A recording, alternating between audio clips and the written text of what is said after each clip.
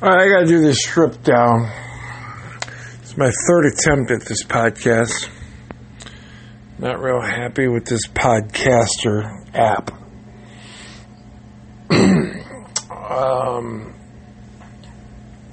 One of the things it did to me as the Slaughtermouse Files was like giving me like 3, 4, 5, 6, whatever days before it approved my podcast. So in other words, if I podcast on Tuesday, March 12th, it might get published on Friday, Saturday, Sunday, March, whatever. So they can pick through it. Make sure it's with the globalist agenda. I don't know. What I've attempted for the third time now to talk about is the change from within.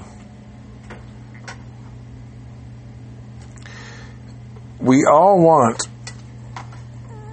to change the world, to change our circumstances. It's something we all want. Whether you are a dirt poor woman, beggar living in Calcutta,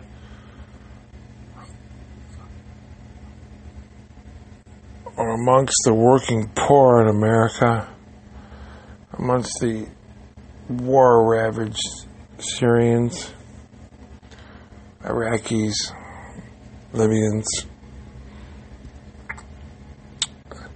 Ukrainians, etc., etc. We all want change.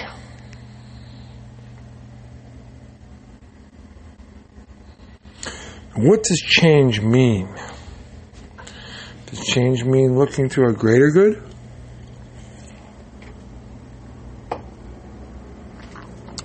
Does it mean looking within? I believe it means looking within.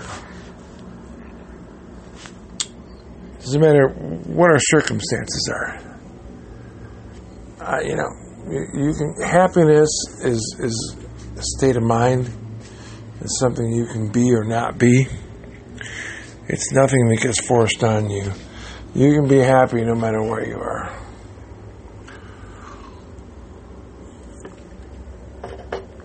So, can you affect change no matter where you are?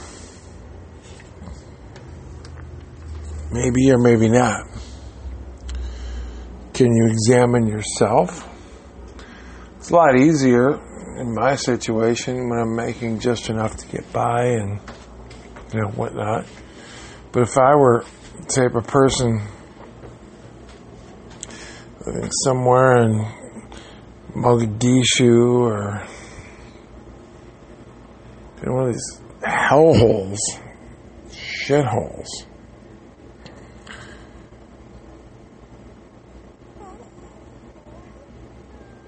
and had to just scrape to live and thrive, they don't even get to think about surviving. Would my attitude be as easy as it is now? Probably not. But again, the only way to affect change is to change within yourself.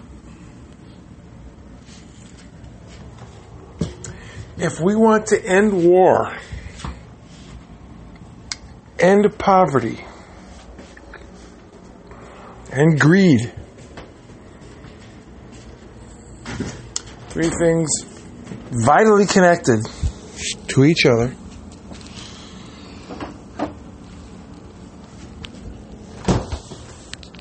I still say it comes from inside. We have to learn to love ourselves,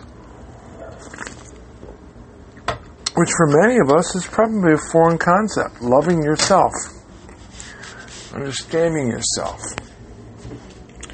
being critical of yourself, but loving yourself. Because how can you love your fellow human if you don't know how to love yourself? How can you even be in a romantic relationship if you're not got no cool, you get no clue about that stuff? So we got to look at that.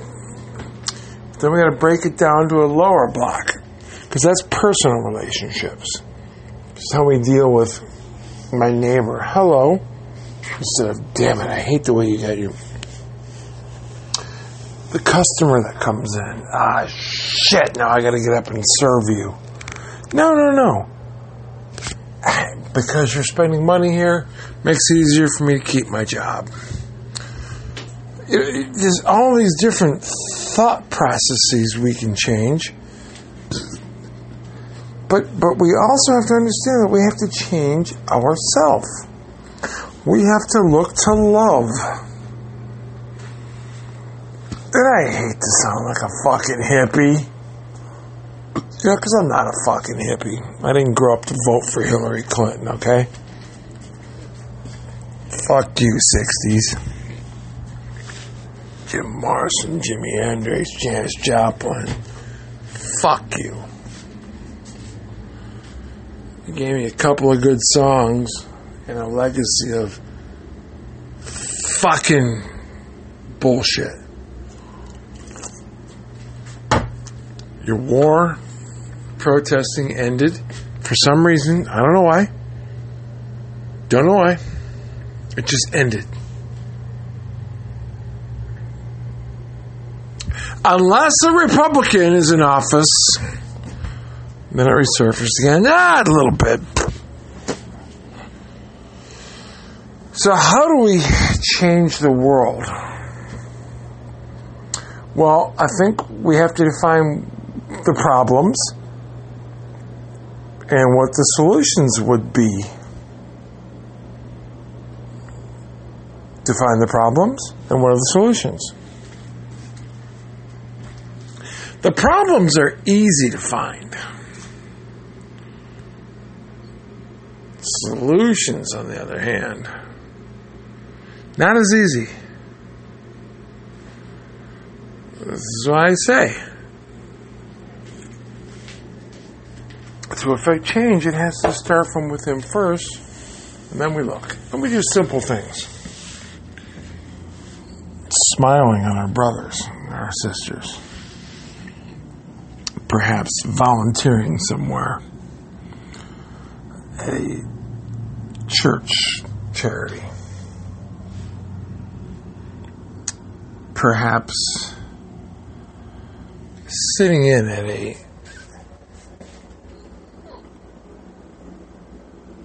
meeting of the city's city council, taking minutes, noticing things they're talking about, communicating those things. But realistically, before you do any of that, you have to define the problems and then the solutions. What are the problems? And how do we solve of the problem?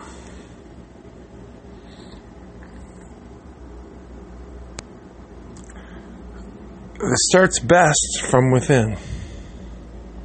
What are your values? Are you going to be willing to look yourself in the mirror, look yourself in the face, and not try to paint this great picture, but be hardcore on yourself without kicking yourself in the ass, and look at your mistakes, owning them, and then moving forward? Because looking at a mistake and owning a mistake are nothing if you don't move forward, because it can cripple you. You can own a mistake, identify a mistake, and stick with that mistake and make it define your life. No, you don't need to do that. You are not the sum of your mistakes. You are the sum of your thoughts. Because your thoughts are the only thing that will imprison you, the only thing that will get you out of your prison. Okay? Slaughtermouth loves you.